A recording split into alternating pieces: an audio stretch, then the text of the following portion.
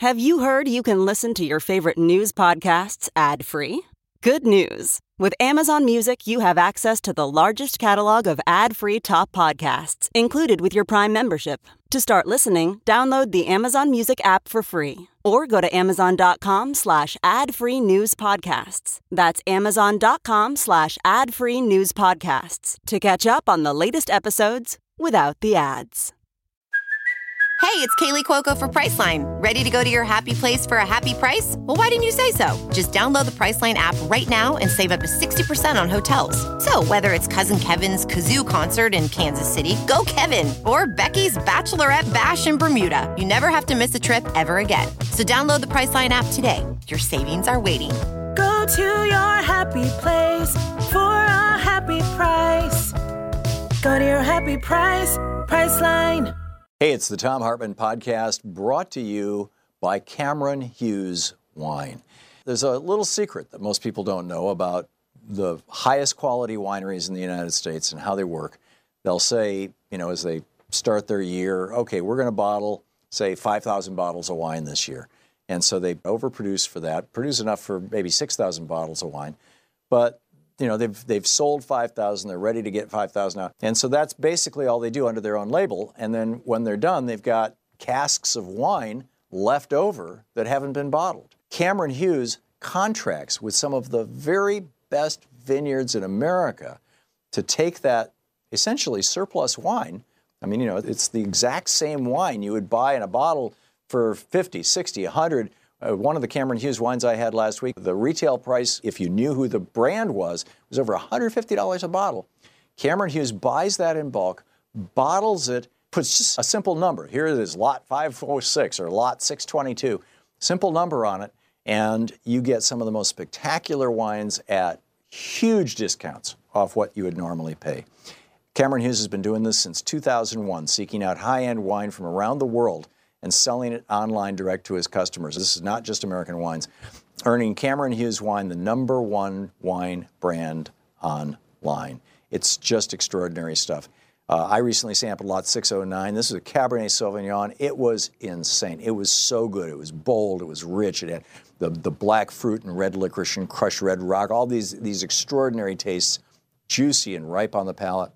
You got to check this out. Go to chwine.com/Tom, T-H-O-M.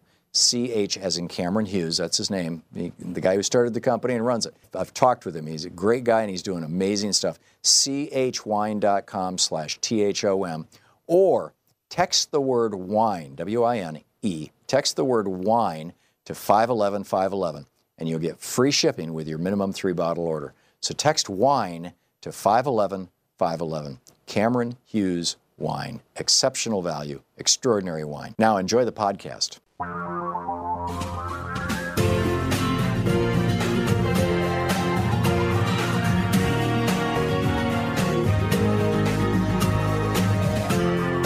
This is the Thom Hartmann Program.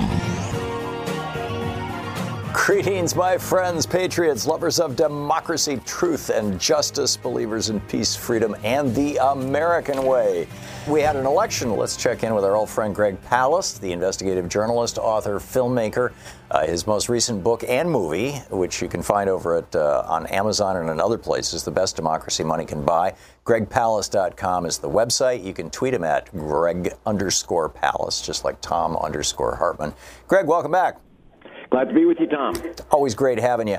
Greg, I noticed in the news report they were saying that Mr. O'Connor, the Democrat, lost by, well, it hasn't been called yet, but for this reason, that he was behind the Republican by about 1,000 votes, but that there were 8,000 provisional ballots in this one congressional district. And I was yelling at the TV, tell us what that means. And, of course, nobody said a word. Please, Greg, tell us what that means. Okay, it's a combination of 3,435 provisional ballots, or as I call them, placebo ballots. You fill them out. You think you voted? Well, hey, maybe not. They are given to people whose names suddenly went poof and disappeared magically from the voter rolls. Except in Ohio, it's not magic.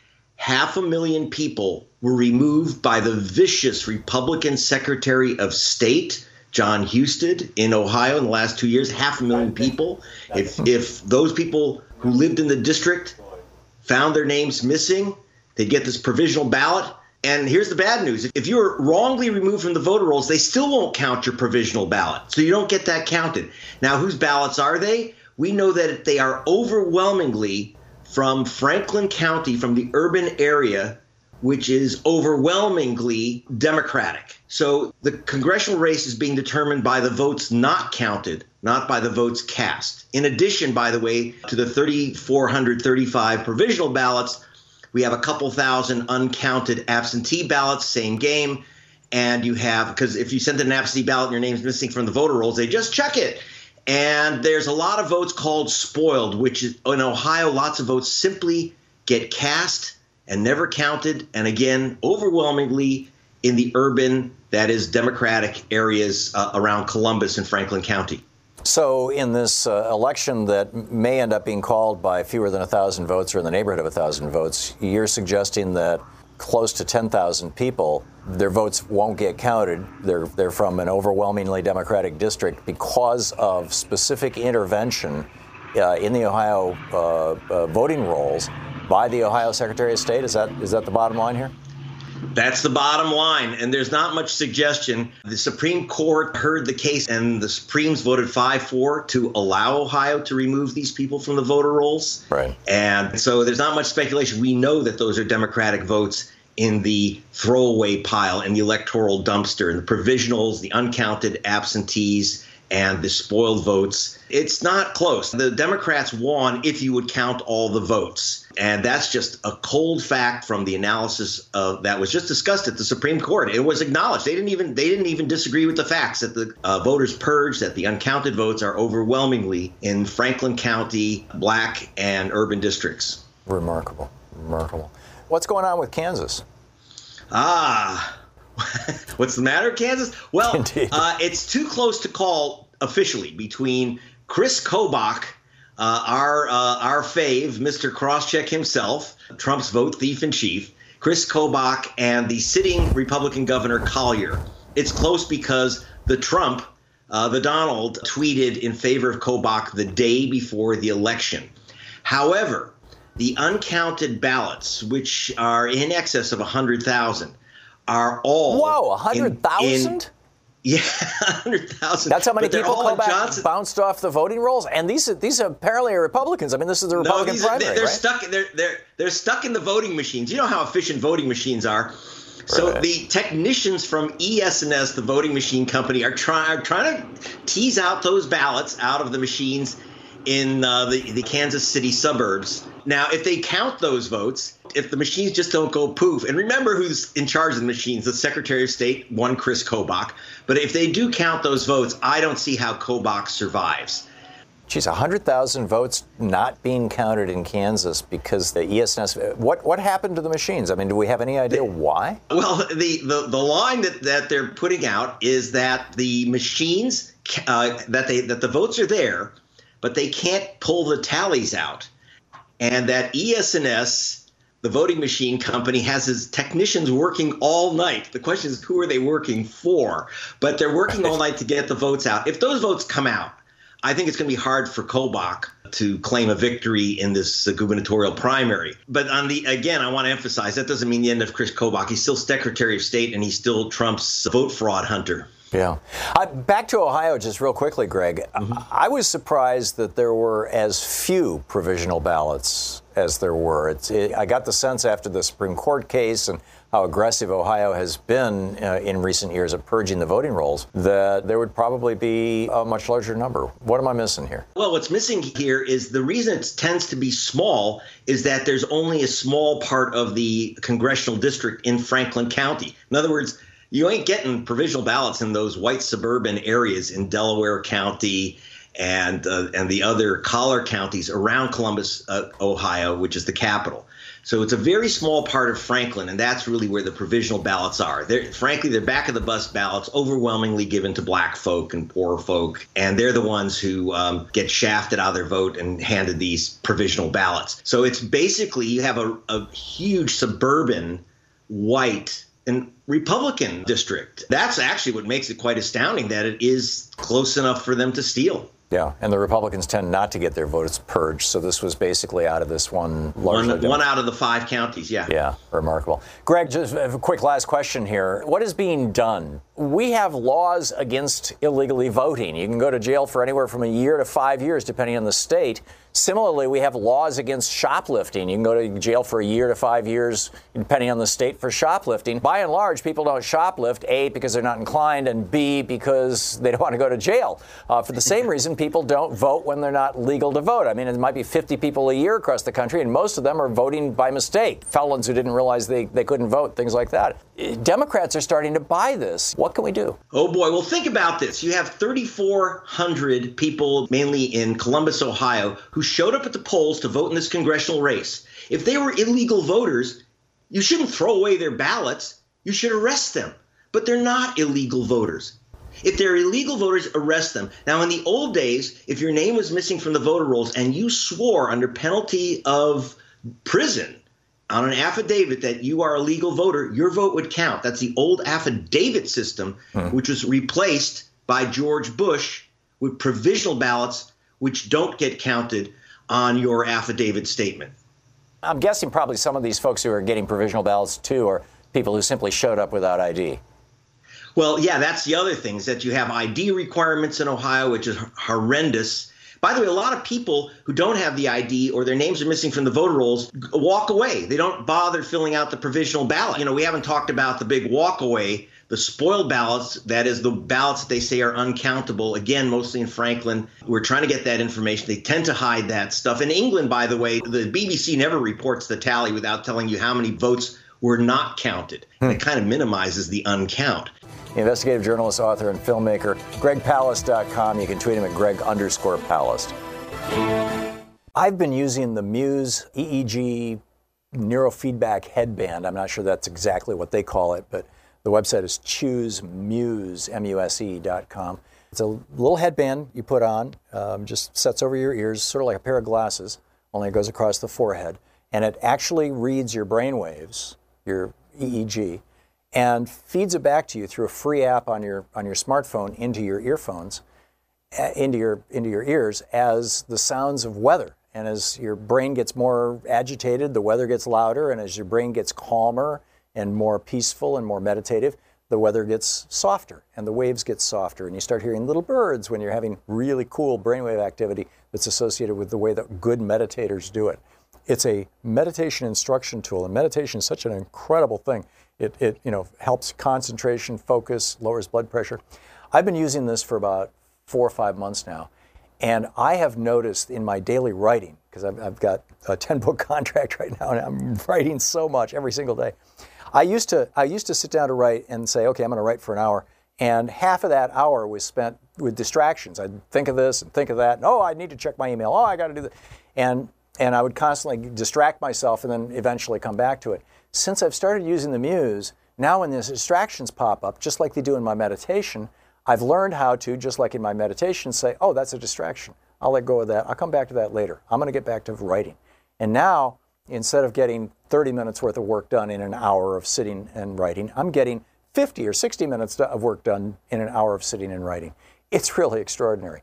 You can learn all about it at choosemuse, M-U-S-E, choosemuse.com.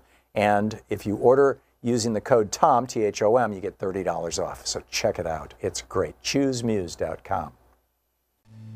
This is the Thom Hartmann Program. Congressman Mark Pocan, welcome back to the program. Hey, Tom. Thank you very much. I should add your website is pocan.house.gov, and people can tweet you at Rep Mark Pocan. I see that you just tweeted out about Missouri voters voting down the so-called right to work. I call it right to work for less. And if Republicans can call it right to work, why don't Democrats call it right to work for less? But anyhow, that was put on the ballot by the Republicans themselves, wasn't it, Congressman? I think there were a lot of election returns that are worth talking about today, especially this one. In Missouri, which is not the state I would say that I would go to have a giant labor victory, they had a 2-to-1 victory on not going right to work. And I think the fact that We saw such a strong vote in a place that you wouldn't necessarily expect it. This may very likely be something we look back at, Tom, and say this may have been the line in the sand. In Wisconsin and so many other states, we've watched this erosion of workers' rights, whether it be in Wisconsin, the Act 10 laws that took away collective bargaining rights for public employees. We just saw the Supreme Court case. You look around the country and look at these various really attacks on workers, and then this happens. And I think hopefully with the political environment we're now experiencing, and really the data they had, if you work for a union with a union job, you're going to make more money and have better benefits than not by a significant portion. I think people finally looked at the unions as a self-interest issue, and it trumped to the point of a 2-to-1 margin. So I thought that was a great result, as were a number of the other election results. Yeah. What are some of those other races that you thought were really consequential, and why? Sure. I mean, some of it was even just watching in a pattern that's been existing now for a while on these special elections, that even though it was a very tight race in a special election in Ohio, what should have been an 11-point Trump district, which should have been something that wasn't even a competitive district, was razor thin. They're still counting absentee ballots, I think about a 17-vote margin. And one of the major groups that does polling analysis said that they're seeing on average about a 16-point shift from traditional district performance by party to what we're seeing now as they look at a variety of these races. And, I think what that tells me is as we get closer and closer to November, it's not like it's going back towards the Republicans in any way. In fact, just the opposite. We're maintaining this where our base is motivated, their base is less motivated, and not even people in the middle, but people who, maybe don't follow politics from one perspective or another, are tired of being forced into awkward conversations with their kids about what porn stars are, what S-holes are, what very fine Klansmen and Nazis are, and everything else that Donald Trump says. And I think, the corruption in Washington has finally gotten to a point that we're watching those folks break towards the Democrats. So if we see this kind of work continue in Washington state, there are a couple races that were very, very tight, including a couple of significant current Republican members of Congress who had races so tight that now they're real races in November, one being Kathy McMorris Rogers, who's in Republican House leadership. There's a state senator, Lisa Brown, who was running neck and neck with her on election night, great position to win. And then Jamie Herrera Butler, who got 55% of the vote in 2016. She barely got 40% Tuesday night, and her Democratic opponent, Carolyn Long, was like just points behind. So when you start looking around the country, whether it be a labor referendum, you look at some of the Michigan results on races they had across the country, we're seeing the momentum clearly continuing on our side, and that's an extremely positive thing. Yeah, it definitely is. So let's pick up some phone calls for Congressman Pocan. Omar in Herndon, Virginia, you're on the air with Congressman Mark Pocan. Thank you so much for taking my call, Tom, and greeting to Mr. Pocan. I just have a quick question, Mr. Pocan. Jared Kushner, I recently read that he gave some sensitive information about prominent Saudis to the current king, which allowed him to kind of have a stronger grip on the country. Is Congress looking into that, or the Intelligence Committee looking into investigating that matter? Because he gave a lot of information.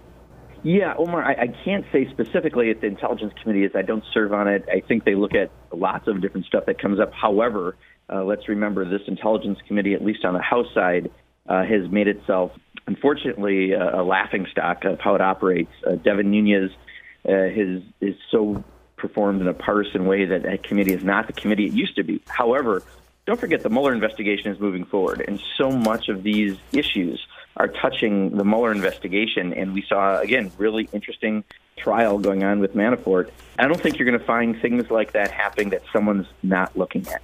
And that's the good thing, because the amount of corruption in Washington has hit a level that I have not seen before.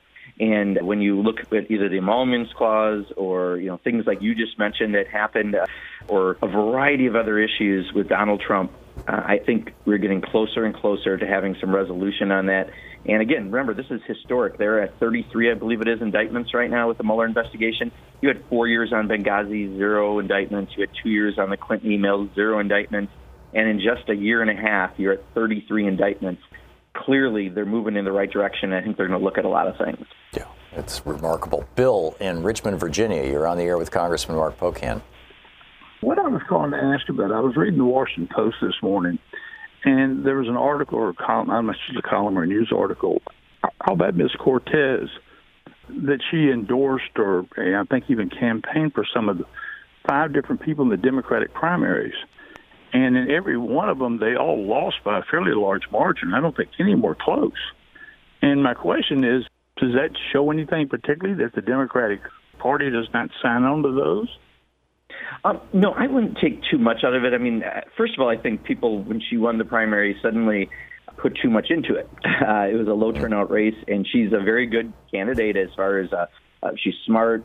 She worked very, very hard in a district. She is very progressive herself, but somehow people try to extrapolate that to a national message when it was 26,000 total votes cast in a congressional district. And I think, she also backed people that won. I think that article was probably trying to paint a different picture. But I can tell you, some of the people that she backed were never very far up in the polls to begin with. So I don't think you can attribute the failure to her at all. One in Kansas, Progressive Caucus is with Brent Welder. We had hoped he had won, but he also had a very strong candidate in the primary against him, and he narrowly lost that one. But again, I don't think it had much directly to do with Ocasio-Cortez. So I think she's going to be a great member of Congress. She's going to work very hard on behalf of progressive issues, but I wouldn't read too much into, people who she backed winning or losing, because in some cases she backed people who had very low numbers in the polls to begin with. And in some cases, like Brent Welder, was a very, very tight race. And it sounds like the article didn't mention that. Yeah, and in the case of Michigan, my home state, Gretchen Whitmer won,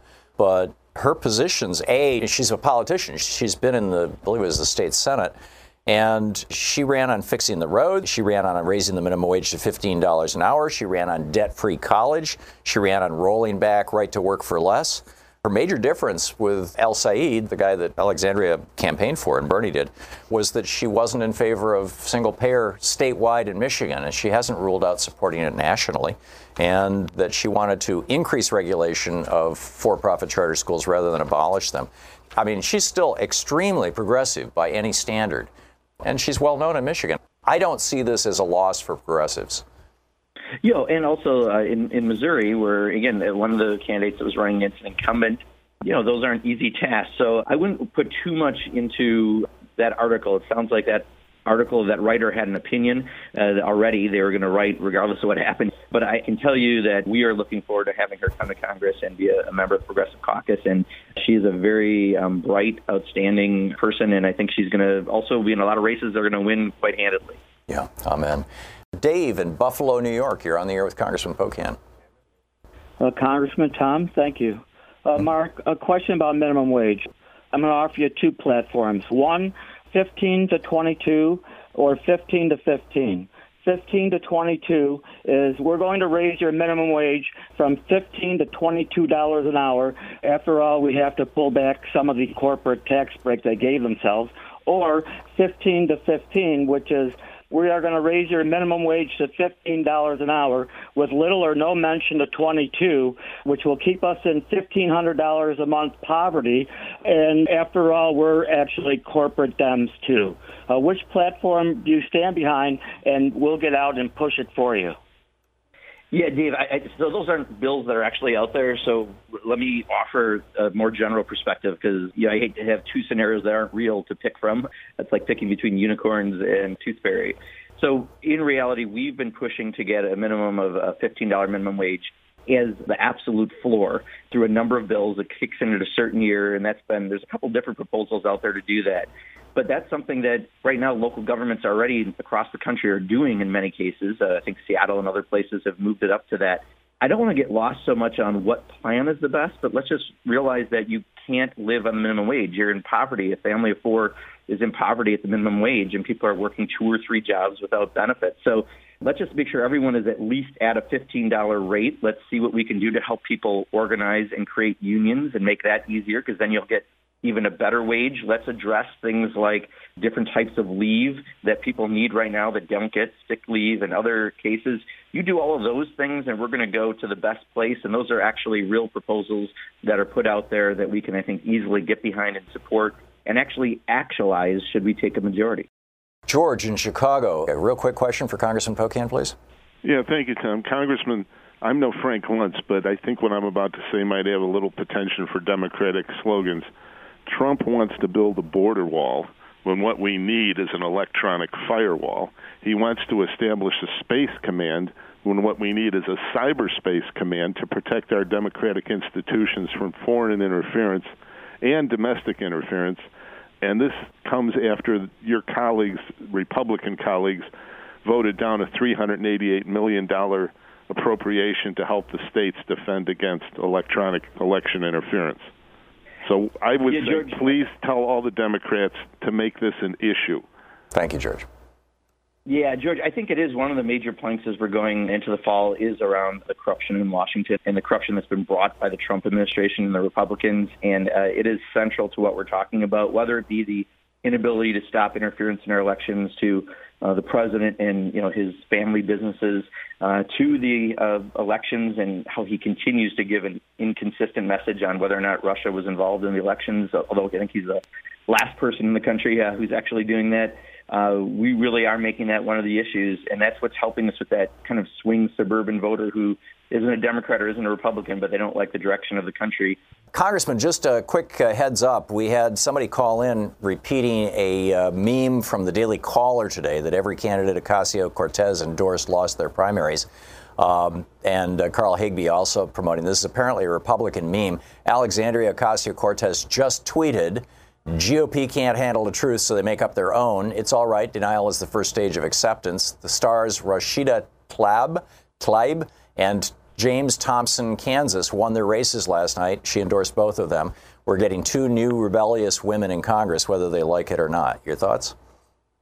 Yeah, exactly. In fact, James Thompson was the one I was thinking of. I didn't know about the other one that I know that she campaigned for. Mm-hmm. My good friend John Nichols is a big fan of his race and told me quite a bit about him as well. So, they're using this as an attack. And the other thing, a friend of mine was telling me a couple days ago they were watching Fox News, and they got into the whole, they showed a clip from Cynthia Nixon talking about socialism, and basically they're claiming that all Democrats are socialists now. They're trying to go and, again, make their own narrative about what's going on, and then they're going to do things like that, misrepresent the actual reality of what that record is.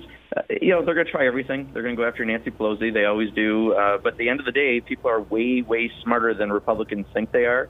And they know who wrote a tax bill that's not going to benefit them. And they know who's involved with all the corruption in Washington. And they know who's trying to take away their health insurance. So people are way, way smarter than Republican operatives. Amen. Mike in Central Florida, you're on the air with Congressman Pocan.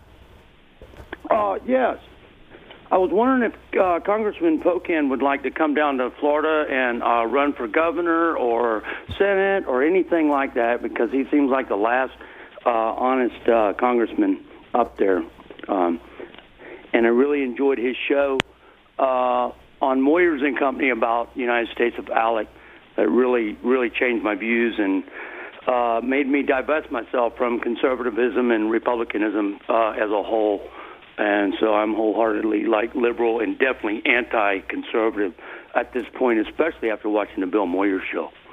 So thank you, Mike. I just want, yes, sir. Yeah, Mike, thank you. That's very kind of you. And when I was a state legislator, Tom, as you know, I joined ALEC, the American Legislative Exchange Council, a conservative dating service between corporations and Republican or conservative legislators to match them up and create legislation that was good for the corporate interest. And I joined it purposely to get the passwords to give to all the progressive groups so we could find out all their model legislation, and did a lot of work around that as a state legislator. And, those things, they're so sophisticated. They have so much money in their operations. We have ideas, we have the people, but they seem to have the money and they can put behind ideas like that. But I think we've done a lot to expose it. Actually, Mike, I'm coming down next week to help a couple candidates in Florida, including Dave Richardson, who's running down in the Ileana Ross-Layton seat in a primary, because you guys have a late primary in Orlando to help Darren Soto. So I'll be down for a couple days next week. But again, appreciate your comments, and I'm really glad that the ALEC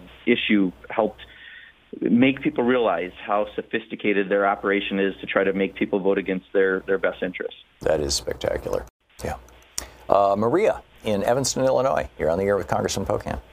Hi. Thank you so much, Tom and Congressman. I really appreciate all the work you do for us. Thank you.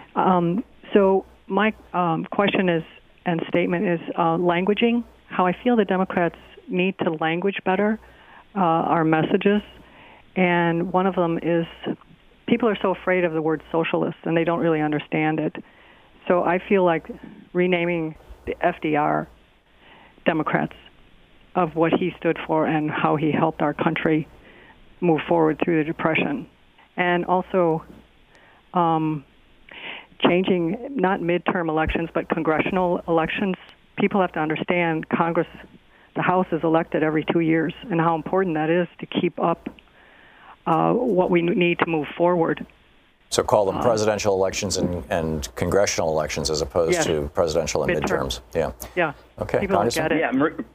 Yeah, Maria, the second one I especially agree with. I like that idea because, midterm does sound a little different, and everyone has different primary dates across the country, and that can get confusing. So I take that as a good point. On the other one, the term I use, honestly, I think that's most important is progressive. And I'll admit Wisconsin has a progressive tradition going back to fighting Bob La Follette, and that's where my heart has always been in following that. But people are for progress, and I think if we can just keep that as the term we all use, I think we are in a good place rather than each of us coming up with our own terms. But you're right, the Republicans do such a much better job of that.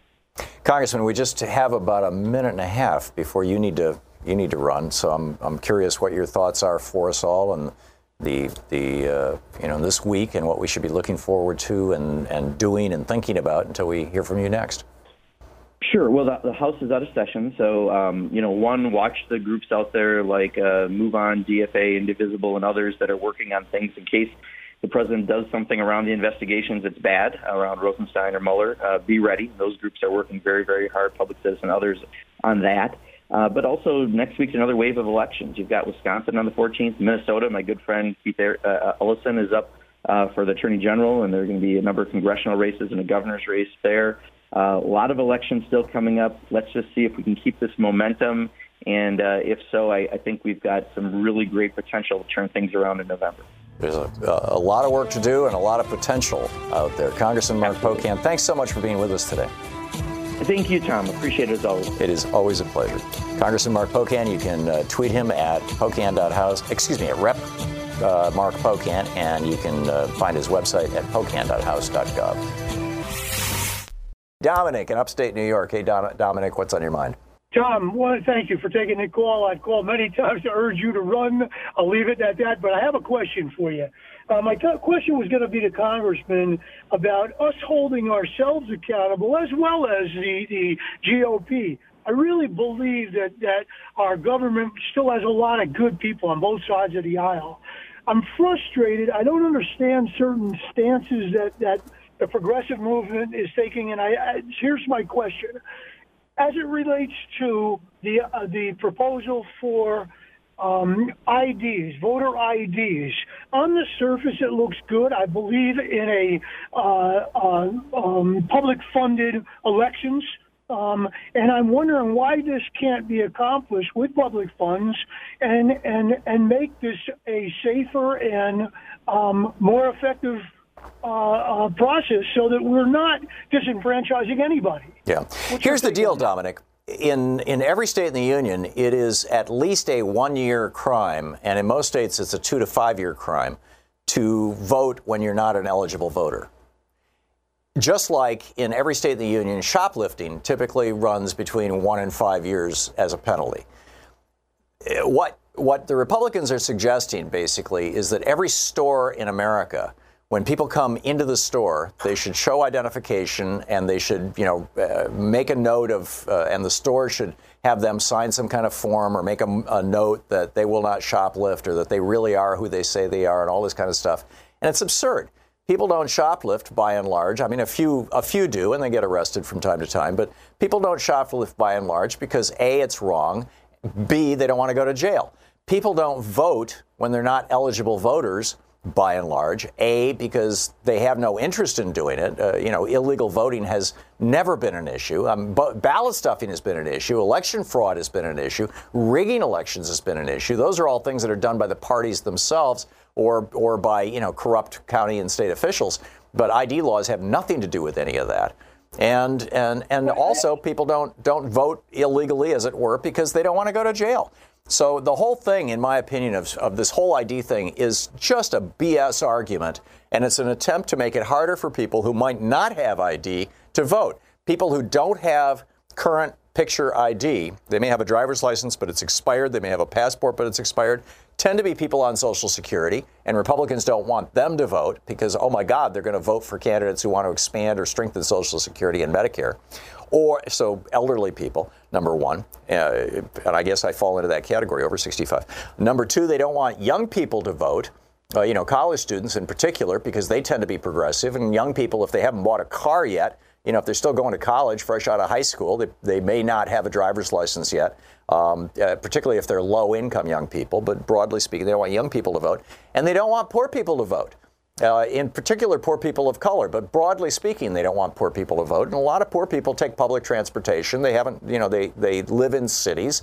They don't want urban dwellers, people who live in cities, to vote because they tend to be more progressive. And so these are the people who typically don't have ID. These ID laws have nothing to do with clean elections. Nothing. There was never a problem of people illegally voting before, and nobody's been able to demonstrate that there is one now. Chris Kobach's so-called, voter commission that he ran out of the White House has now been exposed to be a complete fraud. Nationwide, you might have 30 or 40 or 50 people a year who are voting when they're not eligible to vote. And almost all of them, you have the occasional actual fraud. There have been 3 of them that I know of in the last 5 years or 6 years. All of those were people who were not U.S. citizens and voted Republican. They were all Europeans who came to the United States, had been living here for years and years and voted Republican. But, it's just, and the rest of the people who are voting, quote, illegally are people who have, felony convictions and didn't realize that they could no longer vote in their state. And they were still on the voting rolls. So, and these are meaningless numbers. 50 people a year? Really? That's not going to swing an election. What will swing an election, though, is if you can prevent 50,000 people a year from voting or 500,000 people a year from voting, which are actual real numbers, because they don't have voter ID. Because they don't have ID, period, or at least the kinds of ID that the states are requiring. Concealed weapons permit in Texas, driver's license in Wisconsin, things like that. This is just totally bizarre. This is from Portland, right, Nate? Yeah. Yeah, okay. Let me just set this up. Back in, I believe it was 1973, but it was in that era, in any case, whether it began then or ended then, the country of Chile, down in South America, the government was flipped by virtue of a military coup. General Augusto Pinochet was a member of one of the top guys in the military. They overthrew the democratically elected president, and Pinochet made himself president and immediately reached out to Milton Friedman of the Chicago School of Economics and his merry band of libertarian economic pranksters, the same people, by the way, who helped Russia become a modern state after the fall of the Soviet Union. But unfortunately, they did the same thing or something very similar with Pinochet. I don't think Russia went this far. Russia actually has a national health care system and still has Social Security. But Pinochet just ripped it all apart with the help of the Chicago boys. They privatized they privatized everything in Chile. And a lot of people came out and protested. A lot of people came out and protested. Pinochet was eventually overthrown, and Chile's back to being a democratic republic. But during that period of time, the protesters, some 3,000 of them were taken out in helicopters and pushed out to fall to their deaths. This was one of Pinochet's favorite ways of killing people.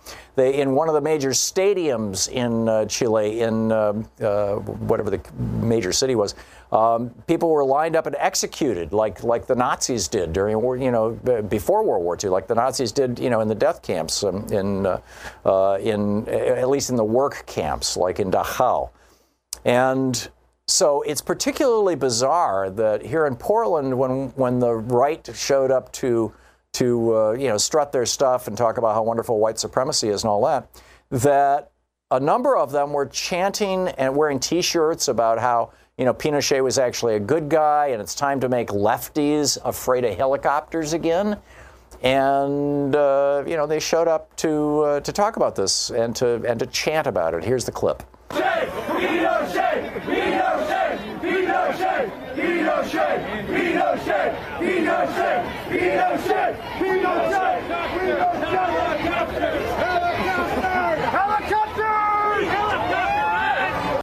Right. This is bizarre. We're protesting because we want to destroy and privatize Social Security. We want to privatize and destroy Medicare and Medicaid. Like Pinochet did. I'm speechless. And we got right-wing programming in this city in support. It just blows my mind. Anyhow, I wanted to go through a few other things here that in the news today. The price of insulin has been skyrocketing. This is from the KMOV, a television station in Kansas City, and KCTV, also in Kansas City. And this is by the Meredith Digital staff, the Meredith Television group that owns these TV stations. So I'll just quote from it. The price of insulin has skyrocketed. They're quoting Hattie Saltzman, a 22-year-old who was diagnosed with type 1 diabetes. This is the childhood diabetes. It's not the result of bad lifestyle choices or whatever that sometimes happens with type 2 diabetes. What she said is in this interview, this is not something that's negotiable. It's not something I'm using for fun. It's not something I can choose whether or not to use. I have to use it. It's imperative to my life. If I don't have it, I die, and I don't have it. And she said what's happening is her copay this last year just jumped to $550 for her insulin. Now, again, this is not a problem that people in Canada have, because in Canada, the drugs are free. It's all covered by Medicare in Canada, by Canadian Medicare. But here in the United States, no, not the case. She said, I know some people who have worse insurance coverage than I did. They might be spending $900, and we have to pay or die. She was, a low-income person. She was rationing her insulin. And she says, I was skipping doses, just enough to where I knew I would be alive, but not living the very best life. And doing this, her blood sugar level one day hit 650. That's 6 times the normal level. She said, I couldn't breathe. My heart is racing. I had a headache. I had to go to the ER. It was one of the worst days of my life. But that's not the worst of the story. A member of her church died and left a bunch of insulin. And this member of the church's family donated the insulin from the person who died to her. So she says, I got 5 bottles of insulin, which would last me more than through the end of the year. I can't describe how it feels to pick up an insulin vial that has somebody else's name on it when you know that person is no longer around. Another person in her church, Avery Peterson, he's 12 years old. He has childhood diabetes. His copay is $600 a month. And this is producing Facebook pages and GoFundMe pages. They note in the television station in Kansas City, notes that insulin has been around for almost 100 years. You can't get more generic than insulin. And there's a bunch of people protesting at Eli Lilly. And then the final paragraph in this article from this TV station. Alex Smith from Minnesota had insurance, but the deductible was $7,600. His monthly rate for insulin was $1,300. He tried to ration his insulin and stretch his supply. He was found dead in his apartment 3 days before his next paycheck. His mother is now an activist fighting for reasonably priced insulin. How about fighting for health care for all? And, having a Medicare system like Canada, Medicare for all, and it covers everything, including drugs. This is just terrible. I mean, just breathtakingly terrible.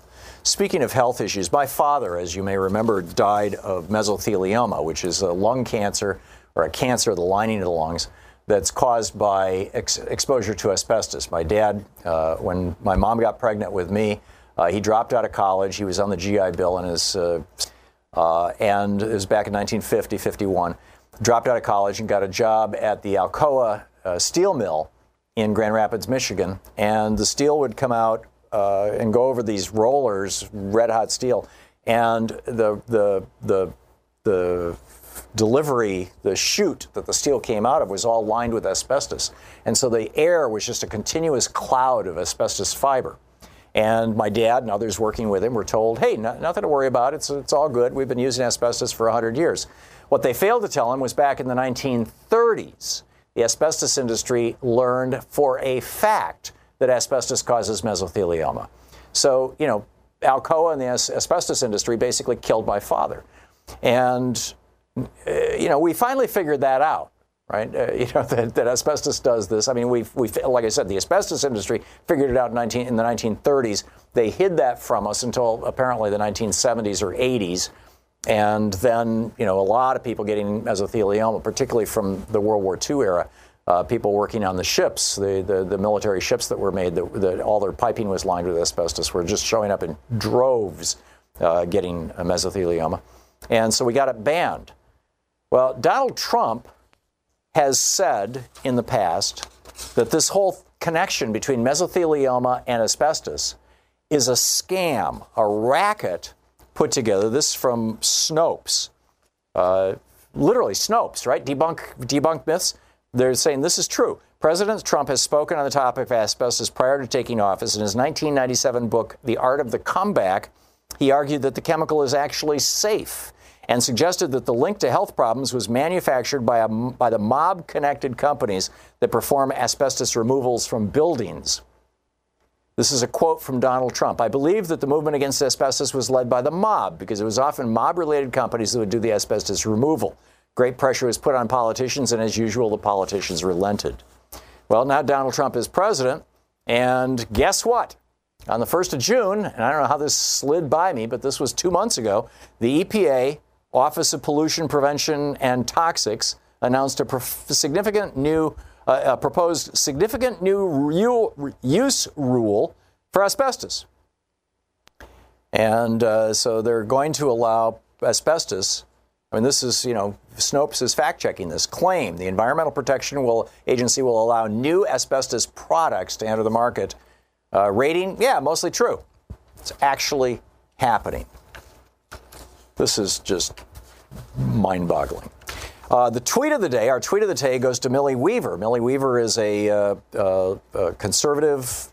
She works at Alex Jones's place, InfoWars, or at least says her profile says she's a reporter for InfoWars. And she tweeted this yesterday. Dear libtards who think Facebook is a privately owned business. See, this is all about whether a private business, the Fifth Amendment protects you from, the First Amendment gives you the right of free speech and protects you from the government inhibiting your right of free speech. But it doesn't protect private companies from inhibiting your right of free speech. So Facebook can censor you for any old damn reason they want, Twitter, whatever. But she's asserting that that's not the case. Dear libtards who think Facebook is a privately owned business, there's a thing called fact-checking. Facebook is a public business that's publicly traded. Using that argument to justify banning Alex Jones doesn't work. Right. Now, public means owned by the government. Publicly traded means you can buy and sell their stock, but it's still a private company. This is what happens when you stop teaching civics in elementary school and high school. We really need to get a civics curriculum back in the United States. This is just so sad, and I'm so concerned for Millie. I hope that she can pick up a book on civics someplace. In the world of work, one of the most important things is one of the things that people probably think the least about until they have to sit in it, which is their chair. And the X chair is absolutely extraordinary. This is the new high-tech. In fact, they've got a brand new version. It's called the X3, the newest version of the X chair. It is comfortable, it is high-tech, and yes, I'll say it, it is sexy. This chair is extraordinary, and it will dramatically, consequentially improve your concentration and productivity because it's going to help your posture. And, if you're not in pain and your blood is working, flowing well, your brain is going to work well. The new X3 is quite simply the most modern, ergonomic, high-tech, comfortable office chair in the world, period. The X3's unique ATR fabric makes it feel like you're literally floating on air. And its patented split-back lumbar technology provides a cradling, customized feel that has to be experienced to believe. You need to see and feel the X3 for yourself. Go to xchairtom.com. That's xchairtom.com now to check out the X3's perfect blend of design and ergonomics. There's a lot of people, checking these out and going for these chairs. Supplies are limited, so don't wait. Order at xchairtom.com, and if you do it now, you get $100 off. That's xchairtom.com, or you can call them at 1-844-4XChair. This chair comes with a 30-day, no questions asked guarantee of complete satisfaction. That's how good it is.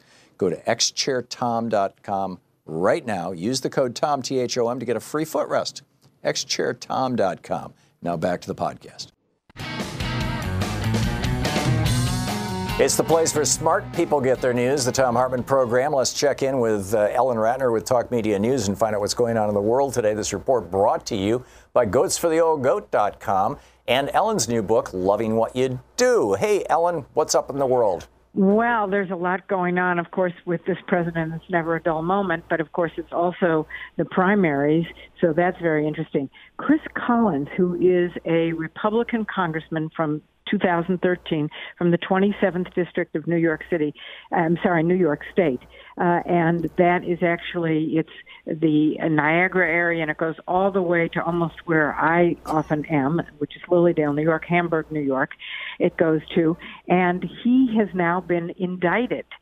He has been indicted for insider trading. Now, it's very interesting that he used to be in the same law firm as Giuliani, Greenberg Tarring, yes. And he was charged with basically insider trading on a group called Innate Immune Therapeutics. They said that they had a way of dealing with multiple sclerosis. Now, Louise Slaughter, before she died, and she was a biochemist, she started the Stock Act, which meant that people could not use information that they got as members of Congress to somehow enrich themselves. And he told his son, who then told his father-in-law. I mean, this just went on. And he did turn himself into the police, to the court today, and we don't know what's going to happen with that. Yeah, I'm seeing a real interesting piece over at Raw Story that quotes Louise Slaughter on that, but also points out Chris Collins is worth $66 million, and apparently some of that money he got doing this kind of thing. That Tom Price was offered Innate stock by Collins. That Representative John Culbertson of Texas, Republican from Texas, said he heard about Innate from media reports, but the Houston Chronicle noted that, it's not clear that there were any media reports. He might have gotten the information from Collins. Representative Mike Conaway of Texas, another lawmaker who bought large shares in Innate. Representative Doug Lamborn, Republican from Colorado. Well, what he would do is he would tell these people to buy into their company. Yeah. Company. Yeah, Representative Mark Wayne Mullen of Oklahoma and Representative Billy Long of Missouri. All six of these people are Republicans who are tight with Chris Collins, and they're all like big buyers of this particular stock. It's pretty bizarre stuff. What else is going on in the world, Ellen?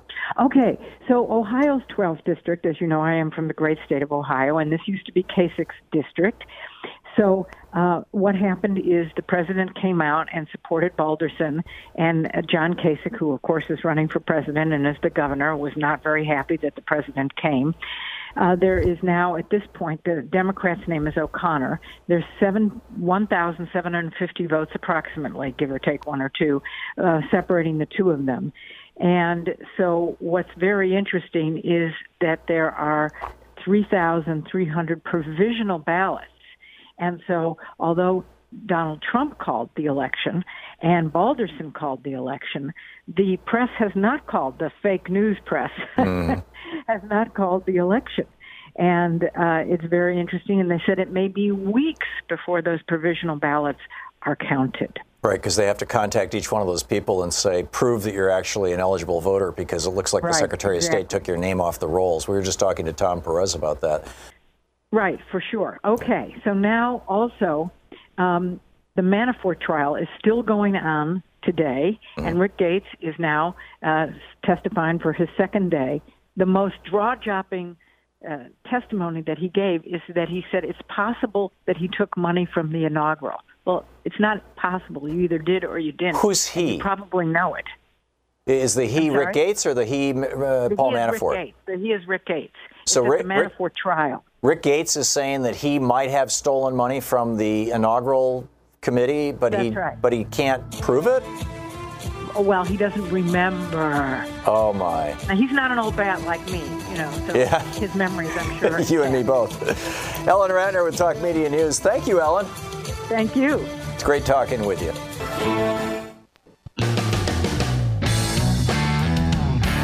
Thom Hartmann here with you. The website worstforwomen.com has just released their list of the worst candidates for women in the United States. It includes Representative Don Bacon, Representative Dave Bratt, Representative Ted Budd, Senator Ted Cruz, Representative Ron DeSantis, Representative Glenn Grothman, he's a man, Representative Karen Handel, a woman, Senator Dean Heller, Representative Jim Jordan, Representative Steve King, Jason Lewis, and Representative Kevin McCarthy.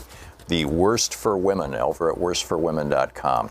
On the line with us is the chairman of the DNC. Democrats.org is the website. You can tweet him at Tom Perez. Secretary Perez, welcome back to the program. Always great to be with you and your listeners. Calling you from the heart of Pennsylvania. We're out stumping for Tom Wolf and John Fetterman and a bunch of Democrats up and down the tickets. That is great. It's amazing that a seat that a Republican won by over 30 points 4 years ago was a jump ball. This should have been a layup, and it was a jump ball. And it shows that Democrats can win everywhere. And we're going to have a rematch in 90 days when we have much broader turnout, when we've got people like Sherrod Brown on the ticket, and when we are going to clearly have health care on the ticket in Ohio, because the differences between the Republicans, whether it's DeWine for governor or whether it's this Balderson guy in this seat, and our Democrats, whether it's Danny O'Connor or Rich Cordray, who's running for governor, couldn't be more stark. We think that we need to protect our health care. We think that if you have a pre-existing condition, you ought to be able to still get access to health insurance. And so I was heartened by this. And as you know, there's almost 70 seats in play that are more competitive than the seat we saw in Ohio 12. And one of the things that I think is an undertold part of the Ohio 12 story, which I've seen in Ohio 12 and elsewhere, is the fact that there was such a unity of purpose among the Democratic side. There were 7 people who ran on the Democratic primary, the Indivisible chapter there, which is really, really incredible. They supported one candidate. When Danny O'Connor won, they immediately pivoted to Danny. The Indivisibles were there, swing left. The DNC, the DCCC, the Ohio Party is spectacular. And I see this unity everywhere across this country, and that's what gives me optimism. If I'm the Republican Party and I still have a jump ball race in a district that's beat red, gerrymandered, I'm in trouble. Yeah. The Democratic Party rolled out this better deal. I like real deal, but it's there. And I'm curious, the top 3 lines. Most Democrats who are running around the country, and particularly, we've got this election in November and then the presidential election in 2 years and 3 months. What, in your opinion, as the chair of the Democratic Party, what should be or what will be the top 3 messages? Just sort of like the Republicans run on guns, gays, and gods, or they had, in the past. But what is the Democratic message? We're fighting for your future. We're fighting for your jobs. We're fighting for your health care. And frankly, we're fighting for our democracy because this is the election of a lifetime. It's not only about access to health care. It's not only about good jobs that pay a decent wage. This is about our democracy as we know it. And that's what we continue to fight for. And the reason I think we're winning races is because we've been focusing on the issues that people care about. In Ohio, the 12th congressional district, it was health care. It was preserving Medicare and Social Security. Throughout the country, we see that people are worried because, you know what, they may have gotten $1 more in their paycheck, but the cost of gasoline went up 80 cents, their cost of prescription drugs went up $3, and their cost of health insurance went up $5. So they're falling behind. And Democrats are fighting for prosperity for everyone, not just a few at the top. How clear was that contrast in Ohio? I'm not in the district, so I haven't seen the ads, but I read that Danny O'Connor? Yes. Was outspent something like by 300 or 400%, mostly by outside groups from outside the state, and that their sales pitch was, he wants to join Nancy Pelosi in making the borders go away or something. The only people who are in favor of not having clear borders are libertarians, actually, Rand Paul and his friends. That was their sales pitch. How effective were the Democrats in pushing back on this? I mean, obviously, we came from a 30-point swing toward a Republican 4 years ago to dead heat right now. Your thoughts on that? What I was so impressed by was the ground presence. I'm a big believer in ground games and getting out there, talking to people, building relationships. And that's exactly what happened with that partnership of the union movement and Indivisibles, the DCCC, the DNC, Swing Left, the candidates campaign. That's what we were doing. And again, when you have to spend $5 million, as the other side did, on a race that should be in the bag from day one because you've gerrymandered the bejesus out of the district, this is remarkable. And the importance of voting. And we still don't have a confirmed winner because it was so close. Yeah. And so people can really make a difference getting out there and voting. And that's why I'm here in Pennsylvania, because, you know, we have an opportunity here to not only reelect Tom Wolf and reelect Bob Casey, but Pennsylvania is ground zero for taking over the U.S. House. And we've invested heavily in Pennsylvania, just as we did in Ohio. We're investing not only in these House races, but then some of these state House races. Because remember, this is a 12-year election. These governors who are going to win this year are going to control redistricting. That's why we fought so hard for Ralph Northam and Phil Murphy last year. And that's why I'm so heartened. We've invested in Wisconsin and Michigan and Ohio. These are three states where I think we can elect Democrats and put them in the governor's seat and put them in the driver's seat on redistricting. Stacey Abrams has a spectacular opportunity to make history in Georgia as the first African-American woman elected governor. We have opportunities in Arizona. We have opportunities in South Dakota, where a guy named Billy Sutton is running a spirited campaign. Best candidate for governor probably since the mid-'70s in South Dakota, and we're investing there because we believe that when we invest in all 50 states, we can win. Secretary Perez, the number of people who had to cast provisional ballots is between 300% and 800% larger than the margin that's still in dispute right now between Democrat and Republican in Ohio's 12th District, Danny O'Connor's race. And the Supreme Court just gave Ohio carte blanche to purge the voting rolls. And we just had Greg Palast on. He said the vast majority of those appear to have come out of this one county. I believe it's Franklin County. That's majority Democratic county. Is the Democratic Party doing anything to slow down the rate at which the states that are under Republican control are purging people from the voting rolls? We saw this hugely in the 2000 election down in Florida. If Jeb Bush and Katherine Harris hadn't purged 80,000 African Americans off the voting rolls just before that election, it's doubtful that George Bush would have gotten his 500-vote victory. Well, as someone who had the privilege of heading up the Civil Rights Division, this is a question near and dear to my heart. I sued Florida for an unlawful voter purge. The Secretary of State here in Ohio, Husted, wrote the book on voter suppression. Unfortunately, the book was sanctioned by the U.S. Supreme Court. Section 8 of the motor voter law is the provision that governs the maintenance of lists, and it has very, very specific provisions about unlawful voter purges in the run-up to the election. And one of the infrastructure items that we're building and have built at the DNC is that voter protection infrastructure. And you can bet your bottom dollar here in Ohio and in other states across the country, this is exactly what we are on the lookout for, reminding people in elections bureaus that the Section 8 of the motor voter law has very specific provisions that prevent purges in the run-up to the election. We will be watchdogs. We will hold people accountable. Good on you. Every vote must count. Amen. Chairman of the Democratic National Party, or National Committee with the Democratic Party, Tom Perez, former U.S. Secretary of Labor. Secretary, thank you so much for being with us. Always a pleasure. Have a great day. Great talking with you.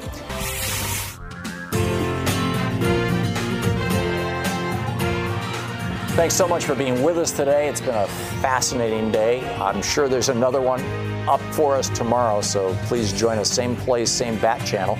And in the meantime, don't forget, democracy is not a spectator sport. It takes all of us, and that includes you. And there's a lot of great things that you can do to help advance democracy, a lot of great groups to join, and of course, get inside the Democratic Party. We need to make this party a real voice for the people, like it largely is. So get out there, get active, tag, you're it. We'll see you tomorrow. You've been listening to Thom Hartmann. For audio and video archives, visit thomhartmann.com.